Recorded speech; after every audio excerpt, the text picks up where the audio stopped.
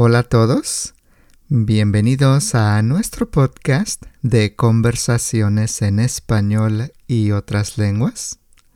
Yo soy Joel Zárate y les doy la más cordial bienvenida a nuestro podcast.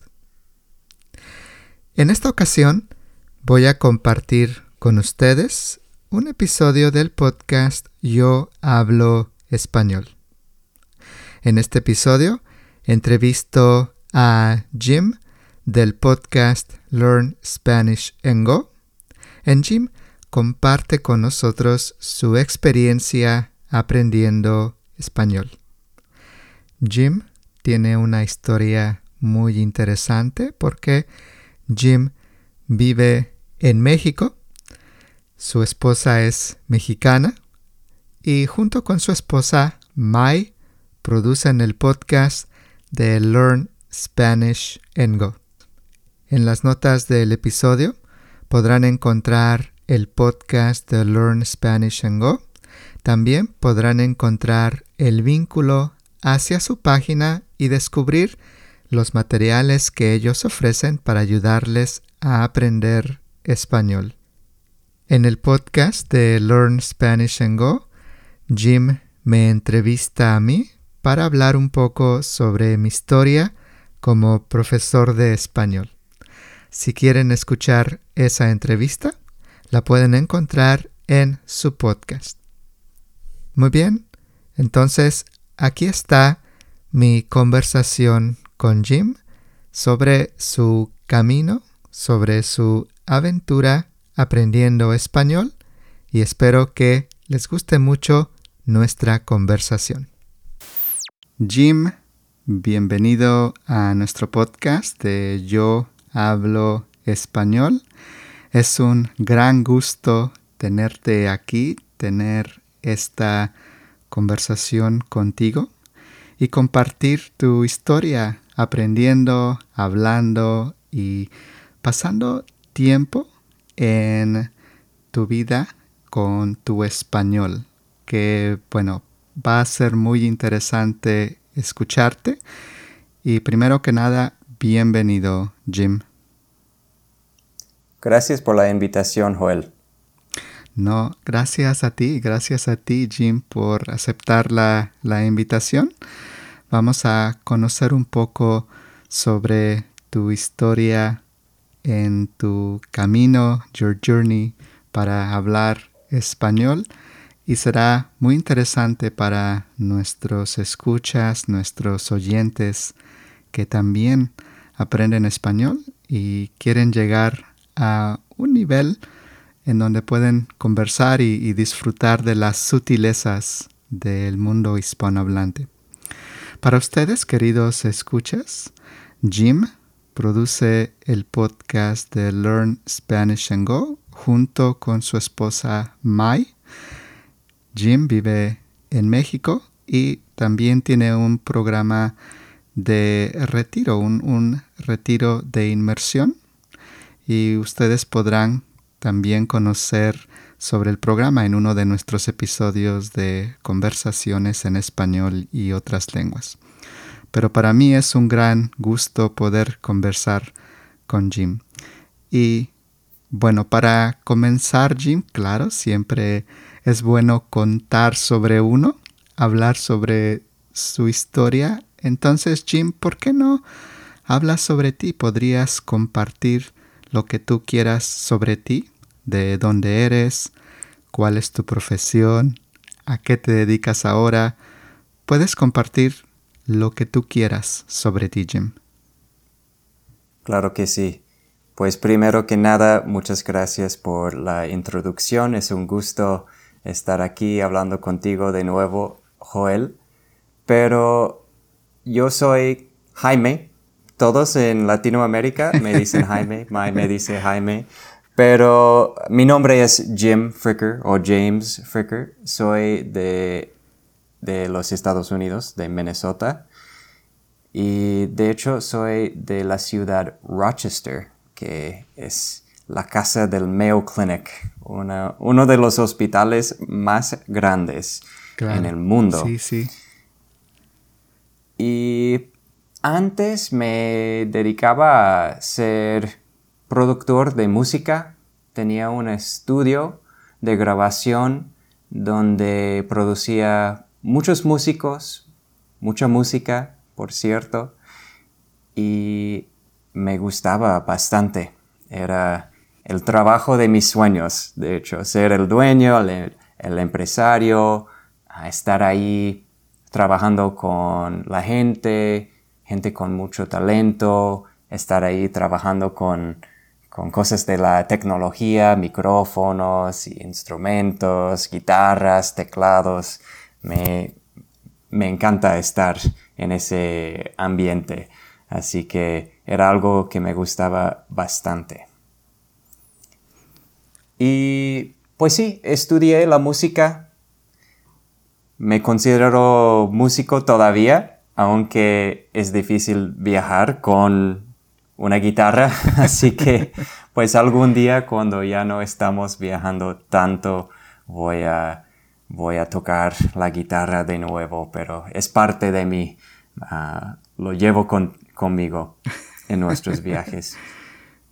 Pero hoy en día trabajo con mi esposa, Mai, que es de México, y juntos tenemos la empresa Spanish and Go, que tiene un canal en YouTube, un podcast, como mencionaste, y otro componente de los retiros de inmersión en México. Pues para ustedes, queridos escuchas, en las notas del episodio pueden encontrar los vínculos hacia el canal de YouTube, hacia el podcast, hacia la página de Jim y Mai y también cualquier otra información que ellos quieran compartir con ustedes. Podrán tener acceso a su contenido en las notas del episodio y así no solamente imaginar qué puede ser, pueden realmente ver lo que ellos crean. Los videos son videos de muy buena calidad, de excelente calidad, muy interesantes y aprenden también sobre cultura, sobre, por ejemplo, cuánto cuesta vivir creo que en un episodio van a ver una casa, ¿no? Y preguntan cuánto cuesta la casa en Colima, si no me equivoco. Así es. Sí. Y hay mucho contenido interesante en el canal de YouTube que Learn Spanish and Go produce. Así que yo les recomiendo que visiten el contenido que ellos crean. Y muy bien, ahora Jim, ¿podrías compartir 3 cosas interesantes, curiosas, importantes o conocidas de Minnesota? ¿O a lo mejor también algún estereotipo que pienses que tenemos sobre Minnesota? Yo tengo uno que tal vez voy a compartir cuando tú compartas los tuyos, pero estoy seguro que lo conoces. Creo que sabes de qué estoy pensando, pero puedes hablar sobre el clima, la comida, la gente, qué hay en Minnesota. Claro que sí. Pues ya mencioné que Minnesota es la casa de uno de los hospitales más reconocidos en el mundo, the Mayo Clinic. En mi ciudad, casi todo el centro son edificios de Mayo Clinic. Es casi todo lo que hay por ahí en el mero centro. Pero también Minnesota es un lugar bastante frío en el invierno y bastante bonito en el verano. Es también un lugar que tiene más de 10,000 lagos. Tiene muchísimos lagos, así que hay gente que le gusta pescar y también hay oportunidades en el invierno de ir y hacer, ¿cómo se dice cuando estás haciendo ice skating sobre los lagos? Es como... Sobre los lagos. Muy bien, no estoy seguro. Solo diría esquiar o patinar sobre hielo. Patinar. Sí. Sí, ajá. Y bueno, también algo muy reconocido sobre Minnesota es el Mall of America, que es uno de los malls más grandes del mundo también. Tal vez en un momento era el más grande, pero ahora no lo es. No sé en la lista de los malls más grandes en dónde cae, pero es un mall muy, muy grande. Tiene muchas tiendas, más de 500 tiendas, 60 restaurantes y parques de diversiones de Nickelodeon y muchas cosas. Muy bien, muy bien, muy bien. Lo que yo sé, o el estereotipo, no sé si es estereotipo, pero lo que yo conozco de Minnesota, yo no he visitado Minnesota, pero escucho mucho sobre Minnesota niceness. Niceness. Sí, sí, es como nuestro lema, Minnesota Nice. Y yo creo que es verdad, la gente es muy amigable en Minnesota.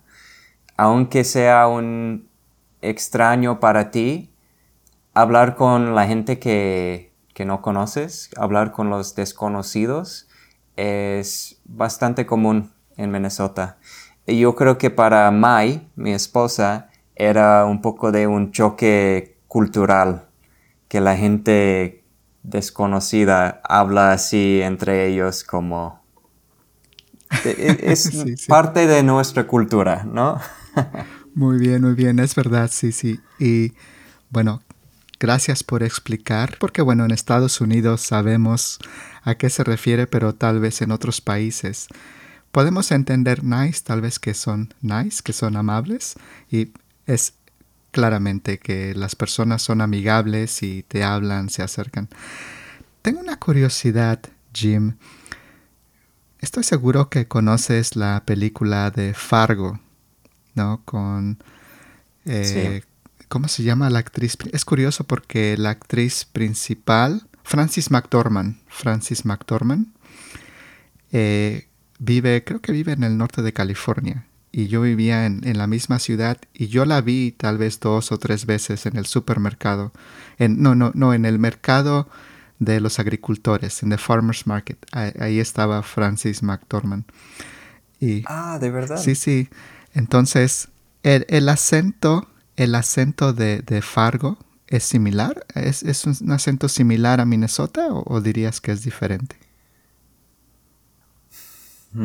A ver, es un poco complicado explicar cómo funciona esto, porque para mí el acento de Fargo es un poco exagerado, Ah, pero la gente ya grande tienen ese acento un poco más así, como de la película. ya.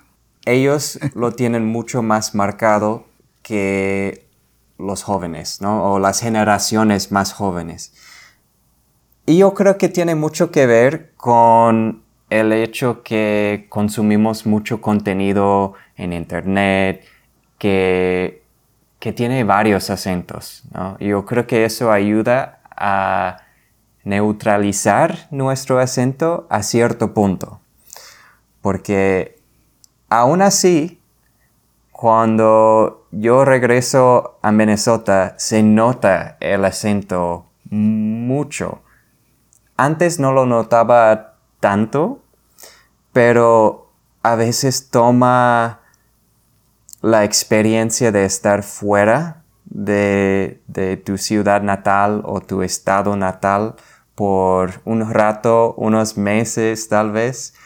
Luego cuando regresas, te notas mucho más cómo la gente de tu parte del país habla.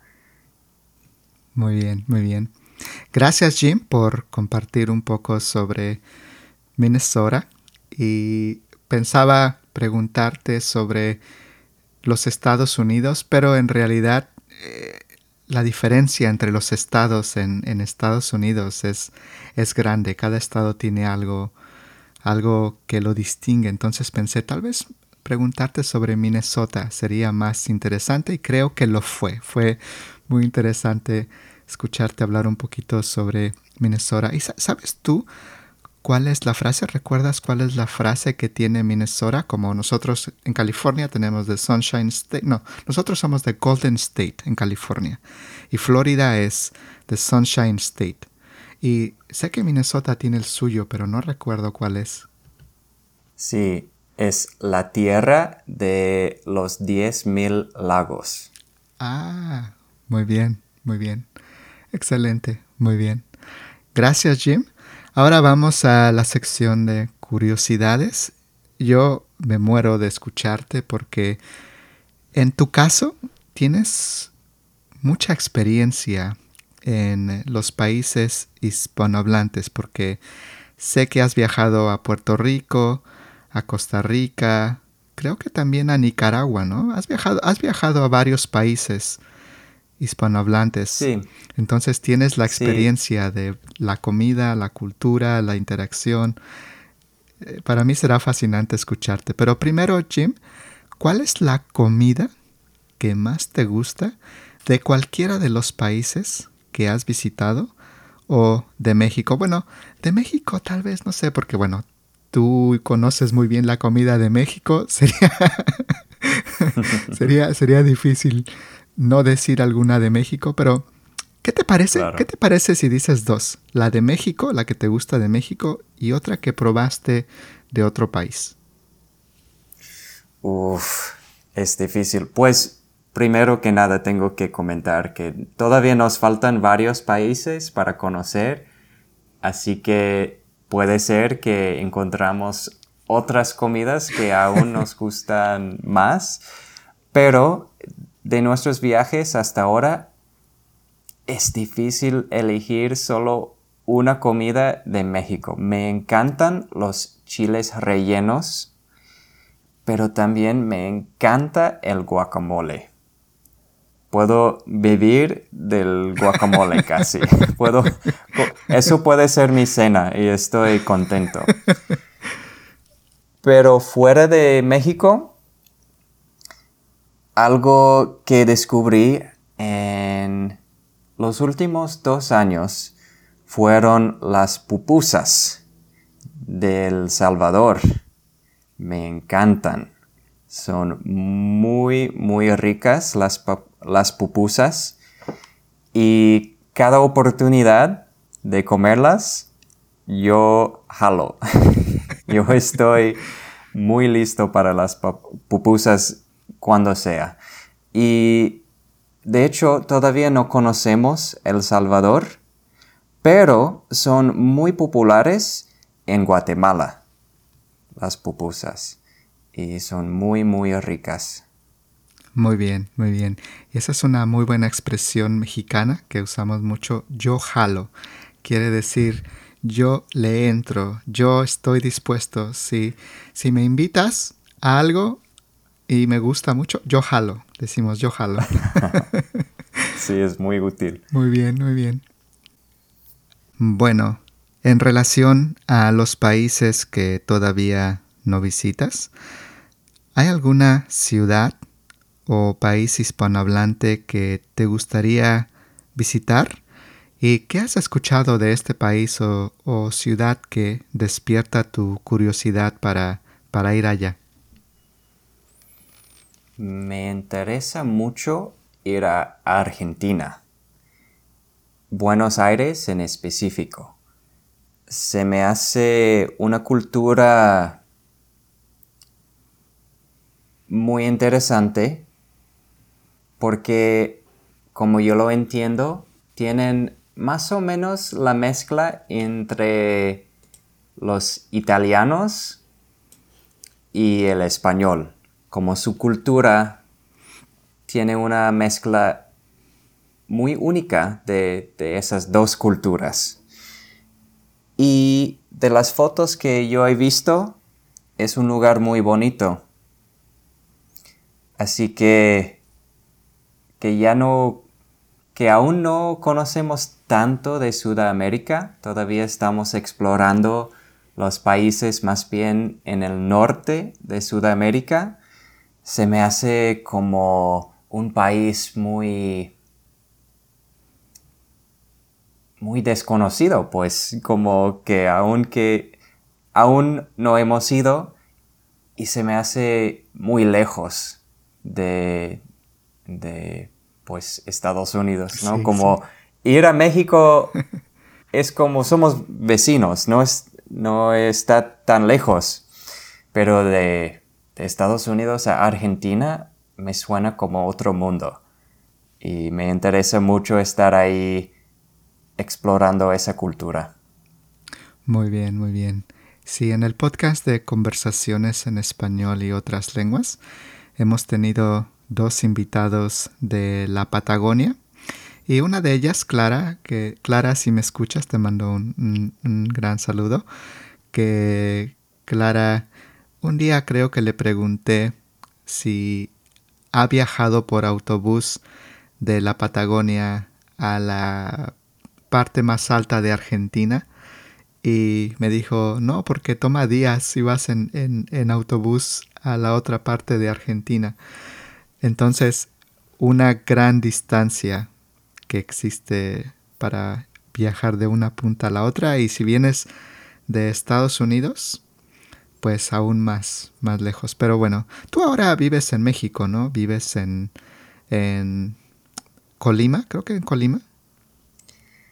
Técnicamente sí, soy residente de México, pero viajamos mucho, así que es difícil decir que en realidad vivo ahí. Ahora mismo estamos viviendo, entre comillas, en Costa Rica, pero es un poco de trabajo, de estar explorando el país para poder explicar más sobre su cultura, sus frases únicas, esas cositas que nos gustan compartir en nuestro podcast y también en nuestro canal. Muy bien.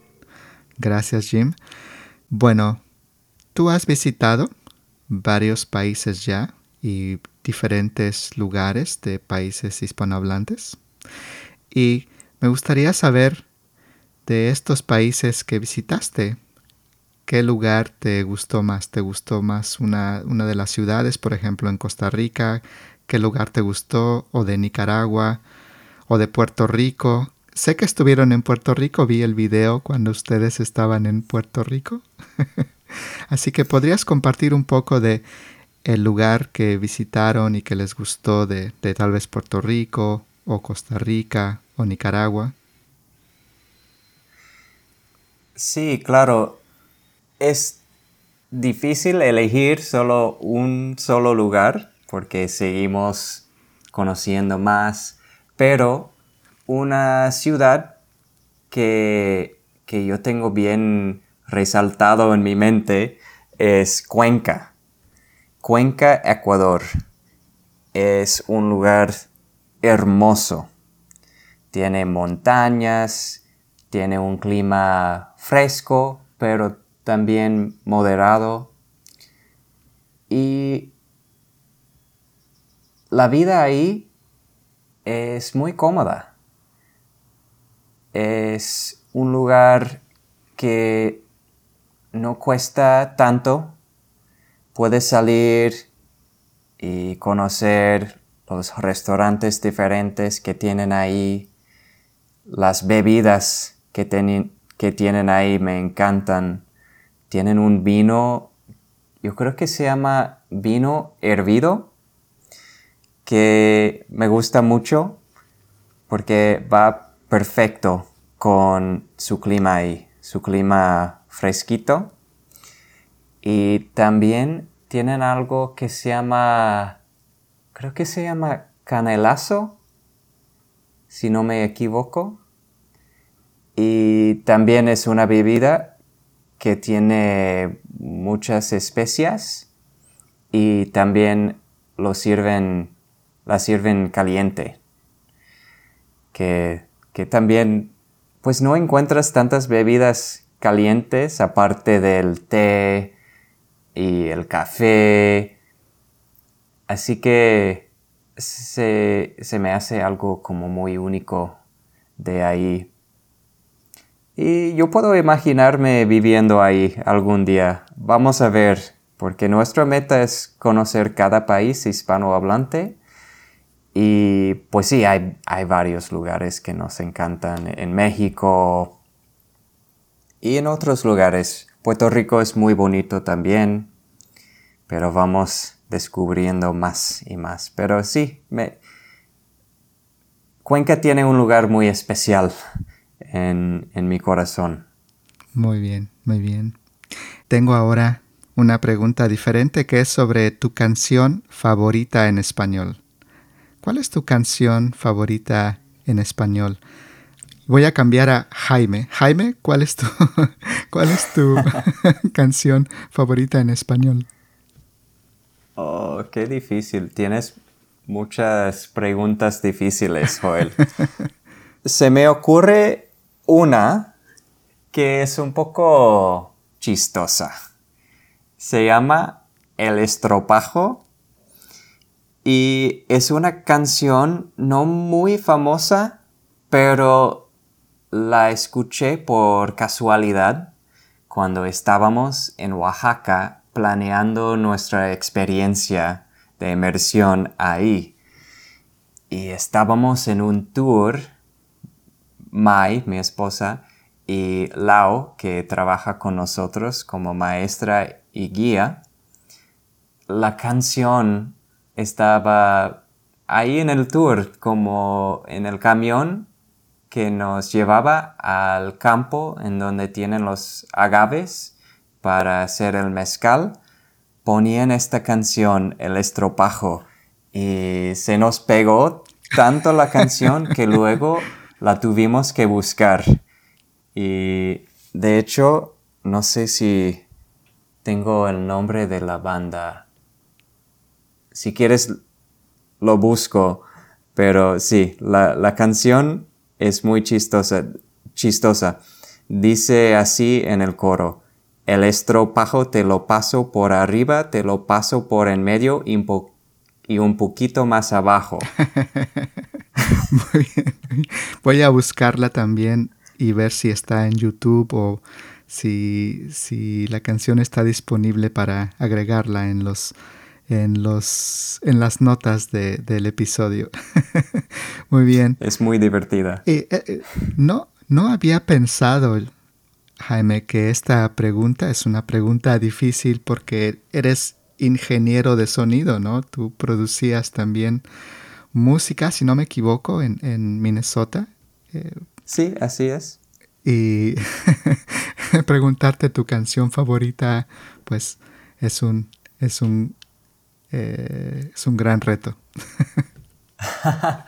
Pues la cosa es que cada canción es única.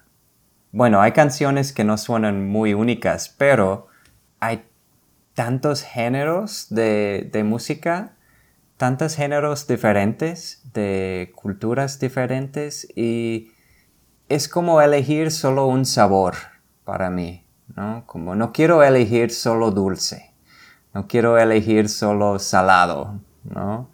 No quiero elegir solo picante. Y así son las canciones para mí, la música en general. Cada canción es como una especia única y hay que probar todas, ¿no? Porque hace la vida interesante. Imagino también otra analogía, por ejemplo, con una fruta, ¿no? Que tienes un plátano, una naranja, una pera, una manzana y cada una tiene una característica distinta. Son variedades y sí, en un momento tenemos ganas de una, en otro momento tenemos ganas de otra, pero Claro. bien. Jaime, ¿tienes una película favorita en español? ¿Hay una película que es tu favorita? Oh, perdón, hubiera pensado en esto bien antes, porque la película que se me ocurre tal vez no es la película que quieres compartir con tu audiencia. ¿Has escuchado de la película La piel que habito? Sí, claro, con Antonio Banderas, ¿no? Es Sí. la película es una película de Pedro Almodóvar. Ajá, Y, así es. y sí, Antonio Banderas y también una de sus actrices favoritas de Pedro Almodóvar es la actriz principal, la joven, que, bueno, sí, tiene una historia que no esperas. Sí, es un poco, dirías, gráfico la película. Sí, sí, sí, sí, bueno, de alguna forma así son las películas de Pedro Almodóvar, tienen algún un aspecto un poco crudo, pero, Ajá. pero sí, sí, sí, yo la tengo en mi colección de películas, La piel que Ah, habito. muy bien. Me gustan las películas que te hacen pensar, ¿no? Es en inglés un psychological thriller. Sí, sí, sí, sí, no estoy seguro, sí, no estoy seguro tampoco cuál es ese género en español, pero sí una película que, que tiene, que tiene una historia que te hace analizar el contenido de la historia. Claro, claro. Muy bien, muy bien. Sí, yo tengo varias de las películas de Pedro Almodóvar. Es uno de mis directores predilectos. Y bien, Jim, me muero de ganas de escuchar cuál es tu frase, expresión o palabra en español favorita. Uf, Te voy a decir que perdón. te voy a decir que le hice la pregunta a Lindsay de Lindsay Does Languages, ¿cuál es tu palabra favorita? Y me dio una palabra fantástica. Me dijo, mi palabra favorita es sonrisa. Dije, sonrisa, sí, sí, porque para ella la palabra sonrisa suena como sun y rise, sunrise, sonrisa. Y me pareció fantástico. La palabra sonrisa para Lindsay es como sunrise. Así que esa es una de las palabras que ahora colecciono en mi cajita de recuerdos. Ah, sí, eso es una buena palabra, me gusta eso también. Yo voy a decir dar a luz.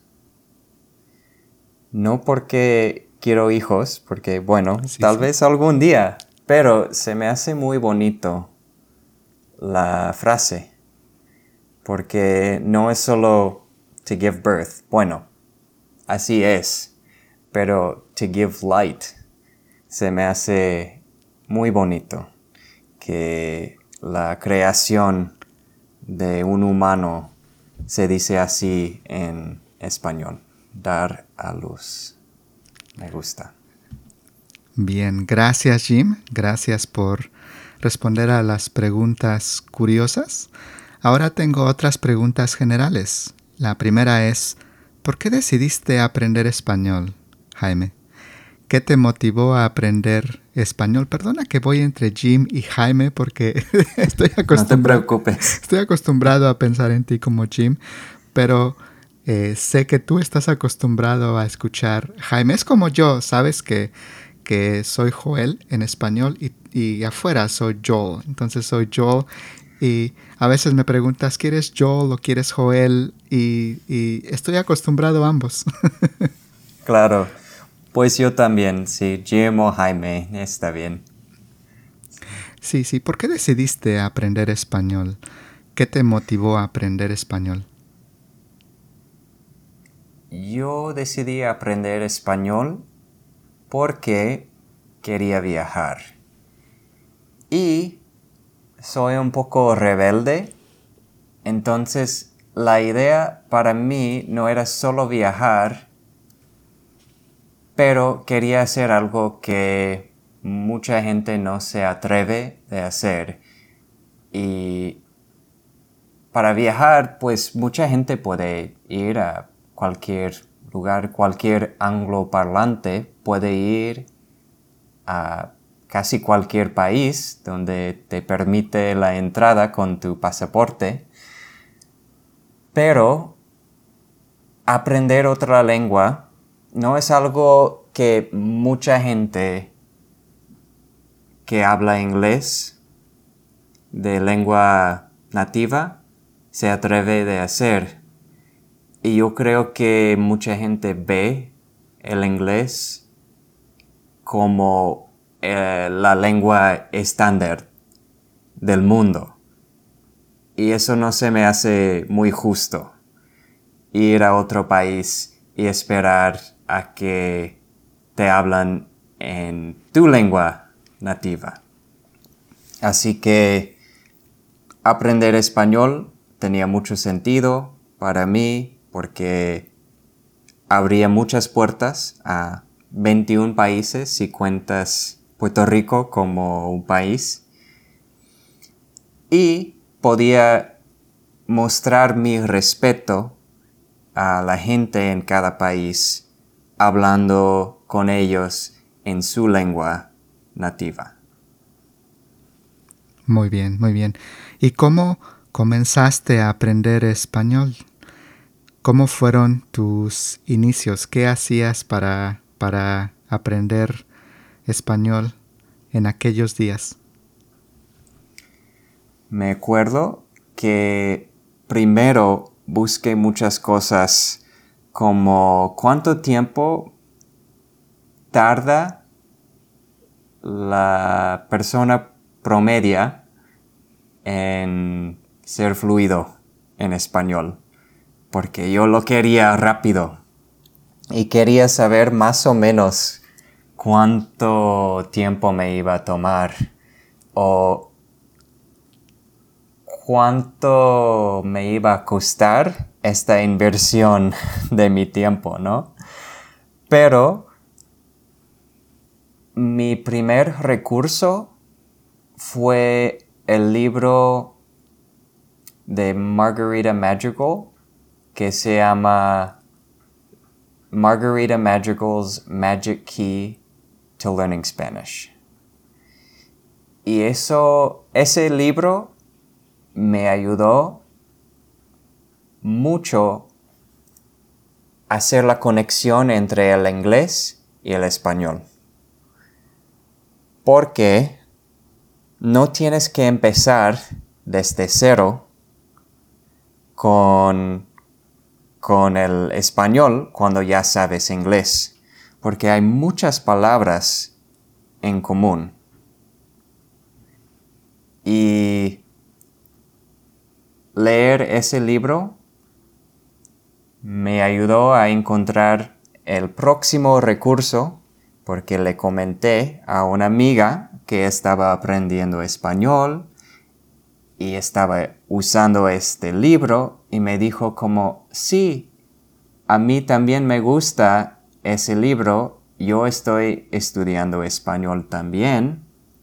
Debes encontrar la página italki.com. Y en aquel entonces, italki fue una plataforma en donde podías encontrar maestros y maestras de muchas lenguas, pero también tenía otro elemento como Facebook, como una red social, en donde podías ver el perfil de cada persona en la plataforma, cuáles lenguas hablan y a cuál nivel, y mandarles un mensaje para platicar. Así que entré a la página, me di de alta y encontré a Mai ahí en la plataforma. Ella quería también practicar su inglés con otras personas y también compartir un poco de su lengua. Y así nos conocimos. Eso fue como la parte 2 de mi aprendizaje, porque sí, el libro me ayudó bastante, pero más bien me ayudó con acumular o aprender mucho vocabulario y muchas frases. Pero como tú ya sabes, no es suficiente solo saber muchas palabras o saber muchas frases, tienes que usarlas. Y hablar con Mai me dejó hacer eso. Yo siento que eso fue como la parte 2 de mis inicios aprendiendo español. Y suena como una parte 2 para nosotros, la segunda parte de la conversación sobre cómo Jim y Mai se conocieron. Bueno, sería un buen episodio en sí, porque bueno, existen tantas cosas de la comunicación, de finalmente encontrarse y todo eso, pero mencionaste algo bueno, algo interesante, que a veces las personas que quieren aprender una lengua piensan en el tiempo como en una semana, un mes, un año. ¿Cuánto tiempo te toma aprender español o una lengua? Y, por ejemplo, en el caso de aprender una lengua, hay comentarios como el del profesor Bill Van Pan, que es uno de los expertos más importantes en el campo de la adquisición de segundas lenguas, y menciona que no hay que pensar en días o meses, sino en quality hours, las horas que estás usando para aprender español, porque algunas veces algunas personas dicen, he estudiado español por 5 años y no puedo hablar. Pero en esos 5 años tal vez solamente tomaron una lección a la semana o hicieron 1 hora de español a la semana. Entonces realmente decir 5 años no representa el potencial. Y si no me equivoco, para español, en comparación con lenguas como el chino o el ruso, para llegar a un nivel intermedio en español, si no me equivoco, son entre 650 a 700 horas de quality hours. Y hay una agencia que tiene esta estadística, no recuerdo, se me escapa exactamente de dónde viene el dato, pero bueno, es algo interesante en pensar. Algunas veces si escuchan a alguien decir, bueno, yo estudié español 5 años, pero no aprendí o no hablé, no hay que ver ese tiempo, sino las horas que usó para aprender la lengua. Claro. Así que bueno, quería compartir eso porque algunas veces pensamos que yo no aprendo, pero tal vez no soy yo, es la forma o cuánto hago con la lengua. Pero bueno, también esa es otra conversación completa para otro episodio. Y bueno. Jim, ahora que, bueno, tú ya has vivido en México por varios años y bueno, eres parte de alguna forma, tú tienes tu programa de inmersión, ¿no? Porque hablas español con tu esposa Mai, hablas español con la familia, con los amigos. ¿Y cómo ha sido tu experiencia hablando español en este contexto? En el contexto Con la familia, con los amigos, porque tú vives en México, estás en un programa de inmersión, por decirlo así. Claro, pues me gusta vivir mi vida en español porque cada día es una oportunidad de aprender algo nuevo. Me gusta ver la vida así, con todas las habilidades que puedes aprender, ¿no? Pero veo la vida mucho así, es como ganar habilidades te ayuda a avanzar al próximo nivel.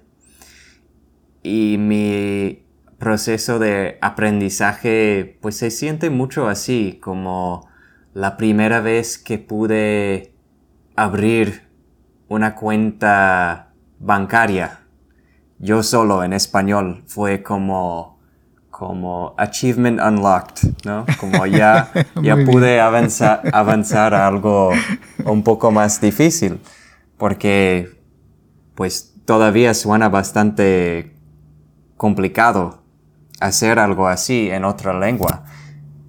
Oh, perdón, toqué mi micrófono. Poder hacer algo así en otra lengua y luego pasar por los trámites de inmigración en español también fue como otro nivel.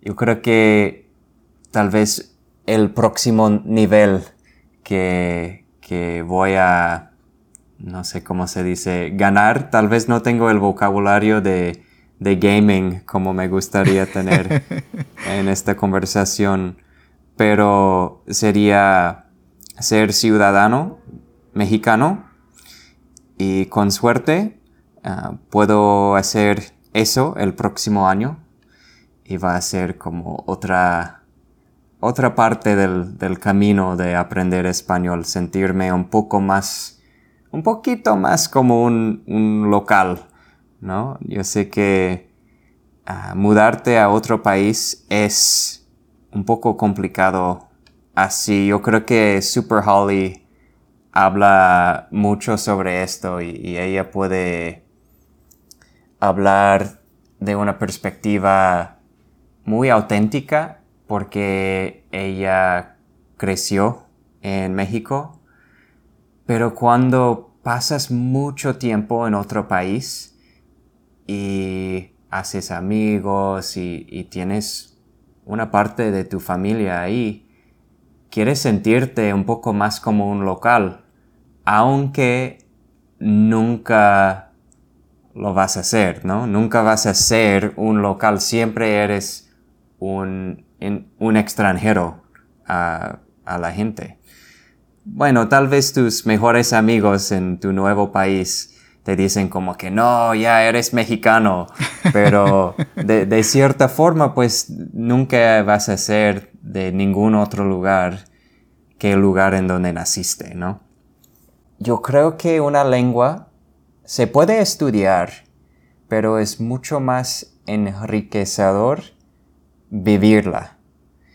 Y para mí, las experiencias que he aprovechado de poder hablar con los locales en los viajes que hemos hecho ha sido una parte tan especial de mi vida que no puedo imaginar viajar solo para ver las vistas y comer la comida.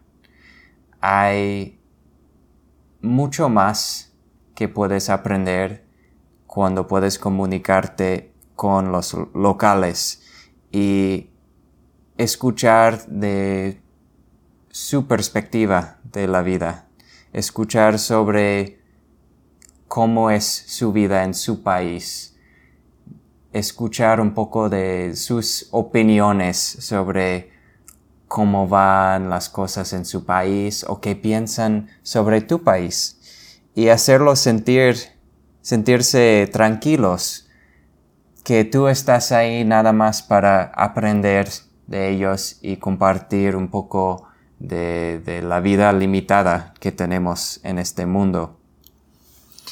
Y es algo muy, muy bonito y yo creo que hace los viajes muchísimo más valorosos.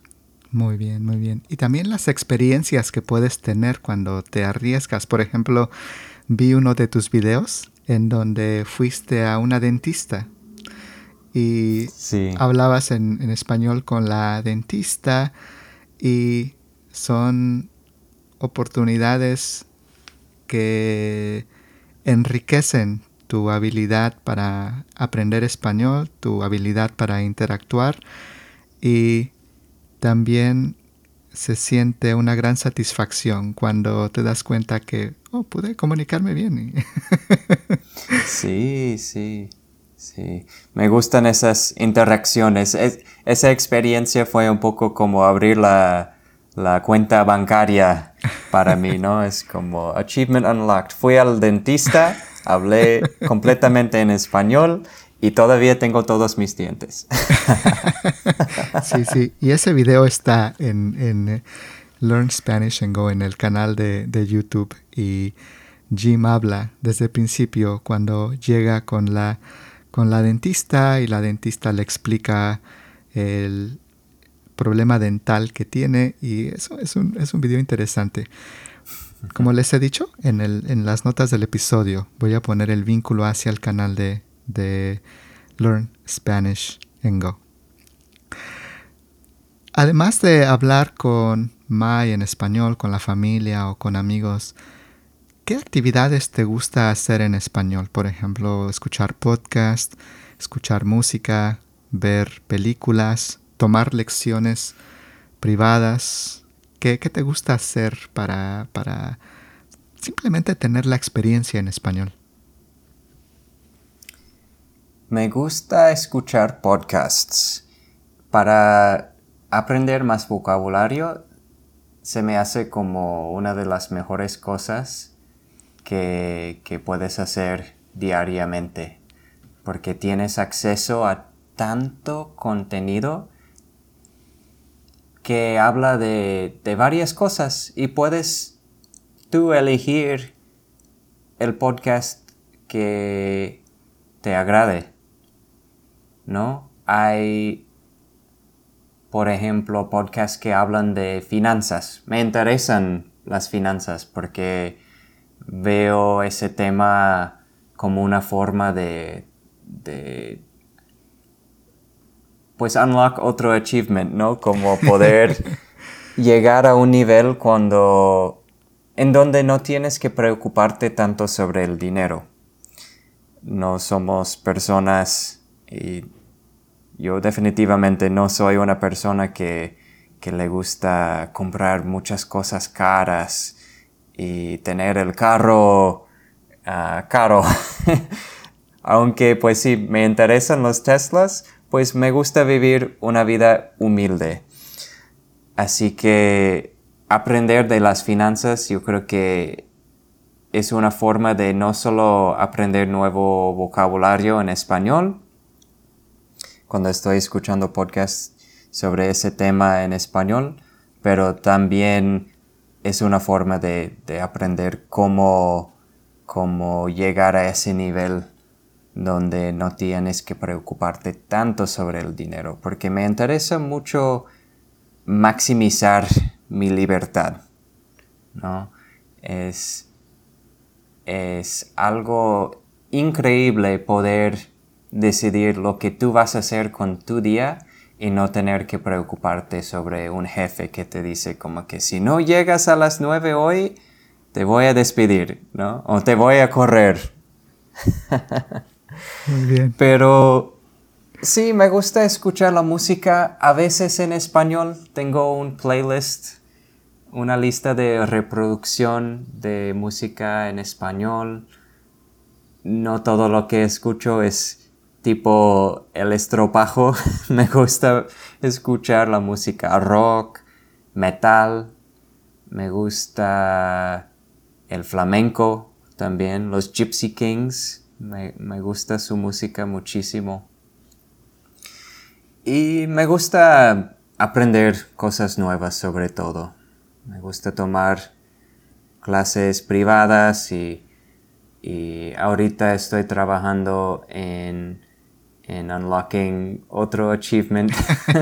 Tengo que encontrar la frase en español para eso. Llegar al nivel donde puedo tomar el examen DELE y pasar el C2 es mi meta. Así que estoy estudiando para eso, porque es muy fácil llegar a un nivel con tu español o cualquier habilidad, ¿no? Como con la guitarra, si estás aprendiendo cómo tocar la guitarra o aprender otra lengua o jugar un deporte. Mucha gente llega a un nivel en donde se sienten muy cómodos, ¿no? Como que no tienen que avanzar más porque ya pueden hacer lo que querían para disfrutar de esa actividad. Y estoy un poco en ese nivel con mi español, así que tengo que empujarme para poder avanzar y pues tomar clases con esa meta en mente. Me ayuda bastante a seguir adelante. Muy bien, muy bien. Y la ventaja de que sea español es que, a diferencia de un videojuego que ya llegas al final y ya se acabó, no, en español puedes continuar. Ahí tienes el siguiente, Sí, el claro. siguiente achievement. Tienes una extra life, tienes una vida extra para continuar. Sí, exactamente. Muy bien, muy Pero bien. sí, y me gusta estar afuera, también hacer actividades afuera, estar en la naturaleza, hacer caminata, son mis actividades favoritas. Aunque sí me gusta la tecnología bastante y aprender sobre las cosas nuevas del audio, las tecnologías que han desarrollado. Me gusta estar afuera. Es fácil hoy en día gastar demasiado tiempo enfrente de una computadora, así que yo creo que es importante estar afuera por al menos media hora o una hora al día, porque si no me pongo en un humor medio triste, ¿no? De estar adentro todo el tiempo. Muy bien, Jim. Muchas gracias. Ahora tengo una pregunta sobre las costumbres, sobre la diferencia entre algunas convenciones sociales, y así puedes también decirle a nuestros escuchas de Estados Unidos o también de otros países, tal vez hay algunas convenciones sociales diferentes que tú has observado en México y que tal vez le parezca diferente a alguien que va a visitar a México, a alguien que va a visitar México. Por ejemplo, saludar a una persona con un beso o dos besos en la mejilla o dar un abrazo o llegar tarde a una reunión, a una fiesta. ¿Qué costumbre o convención social has observado que podrías decirle a un norteamericano o a un inglés? Si vienen aquí a México, tal vez las personas les den un beso en la mejilla, por ejemplo. Sí, el beso en la mejilla me tomó algo de tiempo para hacerlo como lo hacen los nativos, porque se me hizo un poco extraño, ¿no? Como cuando es alguien que apenas conociste y le vas a dar un beso, en la realidad no le das un beso, ¿no? Es Claro, como en sí, la sí. mejilla, pero no en la mejilla, cerca, ¿no? Pero no directamente. Y, y me dio un poco de ansiedad, ¿no? De hacerlo bien, porque no quería estar besando a otras personas y querer ¿cómo es? Que la tierra me tragaba. Sí, Trágame sí, tierra, ¿no? trágame tierra, sí, sí, que la tierra me trague, trágame tierra. Sí, no quería que la tierra me trague.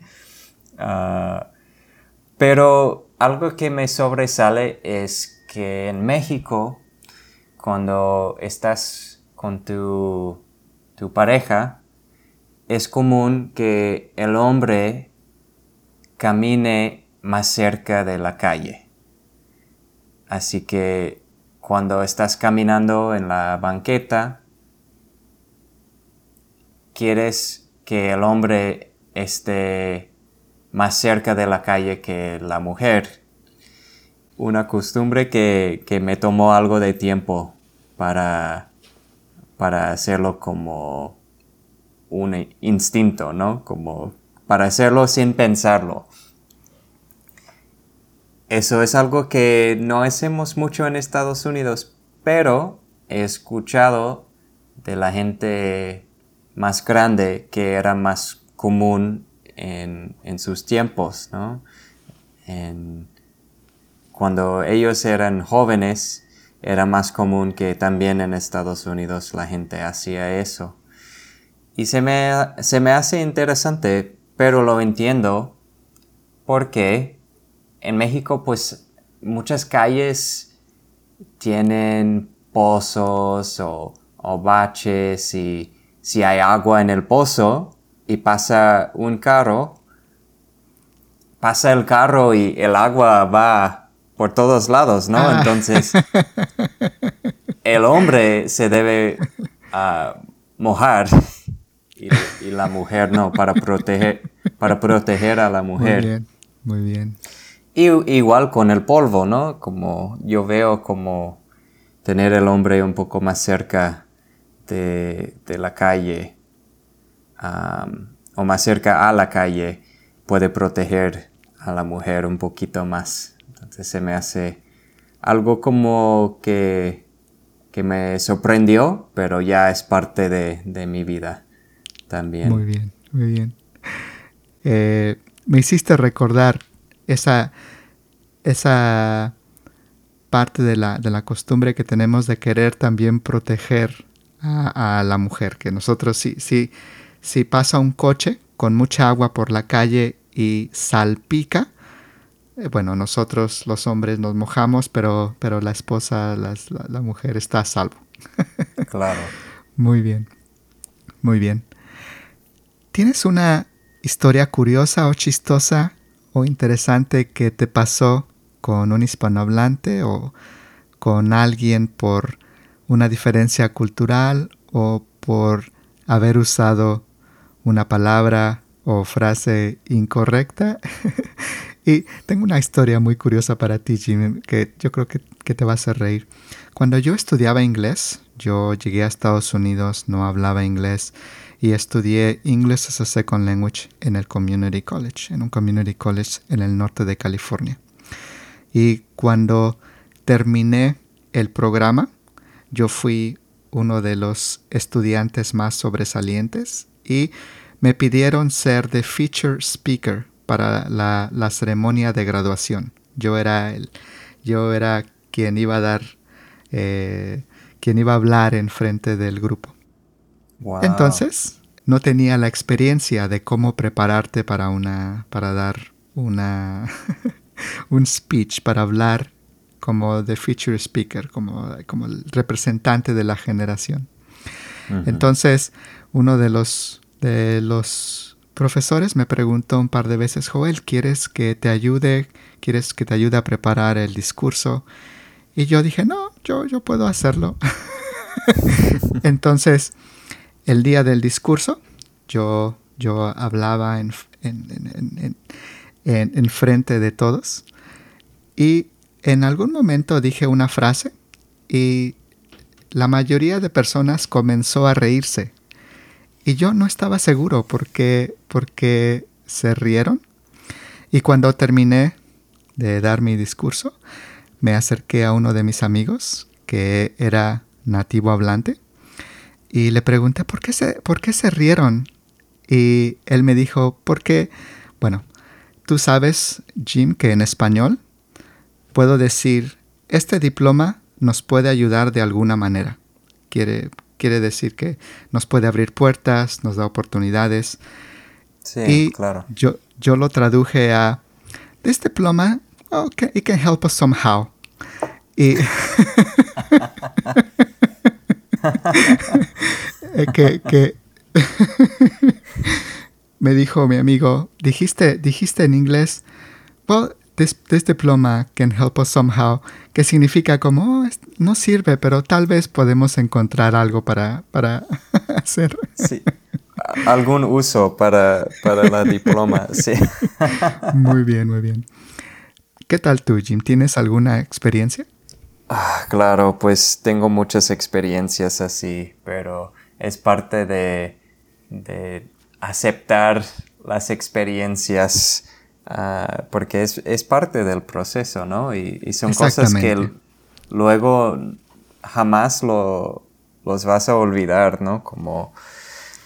Pero para mí, hubo una vez cuando vivíamos o estábamos viviendo en Playa del Carmen, Mai y yo, que pues por un tiempo estaba yendo yo solo a la playa todos los días para practicar mi habilidad de nadar, ¿no? No tenía mucha experiencia, aunque sí sabía cómo nadar, no tenía mucha práctica. Quería mejorar esa habilidad y todos los días pasaba a un grupo de muchachos jugando fútbol ahí en la playa.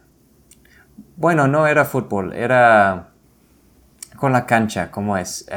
Voleibol. ¿Voleibol? Sí, también Voleibol. Y un día le dije a Mai, ¿cuál es una palabra que puedo usar con ellos para que piensen que pues hablo español bastante bien, ¿no? Algo muy callejero, tal vez. Para que pensaron que pues ya tenía algo de experiencia con mi español o había pasado algo de tiempo viviendo en México. Y esto fue como, pues sí, como la segunda vez que yo iba a México y me dijo como, ¿les puedes decir qué onda, vatos?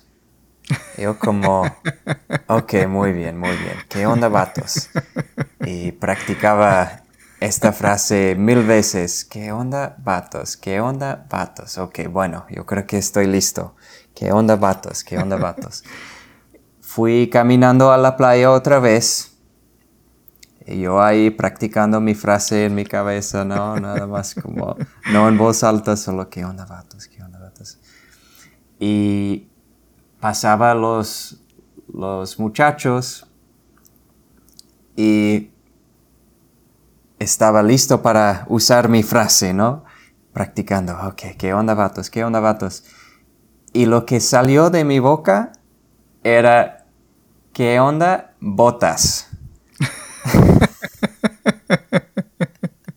Y se rieron de mí y yo como, pues, ¿qué pasó? Ah, bueno, lo dije completamente mal. No es qué onda botas, es qué onda patos. Pero estaba tan avergonzado de practicarlo tanto, pero aún así me salió mal. Y es tan parte del proceso de aprender una lengua. Yo he aprendido que pues sí, a veces las cosas no te salen bien, las cosas que crees que tienes bien memorizado y que lo has practicado y por alguna razón u otra no te sale bien en el momento. Muy bien. Pues y lo sí, curioso, fue una... sí. ¿Perdón? Quería decir, y lo curioso es que algunas veces, en un momento instantáneo, te sale bien. Y después Sí. después de no practicar, en otro momento instantáneo. Sí. Muy bien, muy bien. Sí. Pues Jim, muchísimas gracias, Jim, Jaime. Muchas gracias por participar en nuestro podcast. Realmente fue un gran gusto tenerte aquí, un gran gusto escuchar tu experiencia, tu historia. Y bueno, espero que no sea la última vez que tenemos la oportunidad de conversar, que la he pasado muy bien aprendiendo acerca de tu historia y lo que tú puedes compartir con el resto de personas en el mundo que también desean hablar español y tener la experiencia de ser parte del mundo hispanohablante. Muchas gracias, Jaime. Gracias a ti, Joel. Gracias por la invitación y el gusto es mío. All right. That is all for this episode. Thank you for listening to the podcast. If you would like to listen to more content to help you learn Spanish, On the show notes, you can find the links to my other podcast, free transcripts, and other resources to help you learn and improve your Spanish. You can also follow me on social media. I encourage you to follow me particularly on Instagram because I post simple activities to help you with your Spanish. You can also find Alba's Instagram and YouTube channel on the show notes. Lastly, please give us a 5-star review on Apple Podcasts on your iPhone, iPad, or on iTunes. Or also, you can give us 5 stars on Spotify. This is one way that you can help the podcast grow and reach more people who want to learn Spanish. I hope you enjoyed this episode and I'll see you on the next episode. Nos vemos pronto. Gracias por escuchar nuestro podcast de conversaciones en español y otras lenguas. Esperamos que les haya gustado esta conversación y los esperamos en el siguiente episodio de nuestro podcast. Nos vemos muy pronto. Adiós. All background music licensed by Storyblocks Audio.